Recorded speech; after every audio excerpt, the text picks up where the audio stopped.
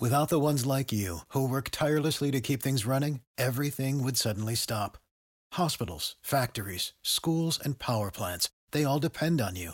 No matter the weather, emergency, or time of day, you're the ones who get it done. At Grainger, we're here for you with professional-grade industrial supplies. Count on real-time product availability and fast delivery. Call, click Grainger.com, or just stop by. Grainger, for the ones who get it done. Welcome back to Jacksonville's Morning News. This newscast is brought to you by Beard's Diamonds. We want to check in live with Action News Jax's Alexus Cleavenger. She's over at the Miller Electric Center training facility and the stadium. And, you know, that training facility is beautiful. It's one of a kind. Not so nice. The conditions just a few steps away at TIAA Bank Field. And that is according to the Jaguars. They had a new report put out on the need for stadium renovations. They say there are rusted out grease traps, worn out floors, damaged food service coolers, and issues with air handlers. And Action News Jax's Alexus Cleavenger is there at the bank. And Alexus, the team has made thousands of repair requests, and those have been made just since 2021.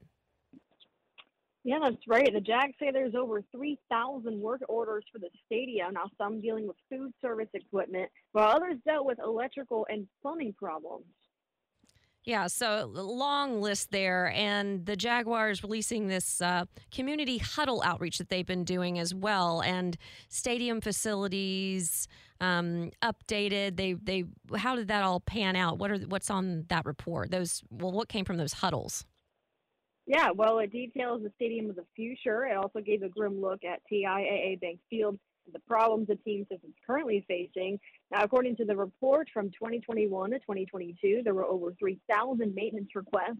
The team's report also states epoxy needs to be redone in concession stand floors. It hasn't been done in 25 years. It's become a safety issue. And the walk-in coolers are 25 years old. The main warehouse cooler ceiling is caving from water leaks. Now, a chart we also have outlines all of those requests, with food service equipment having close to 1,000.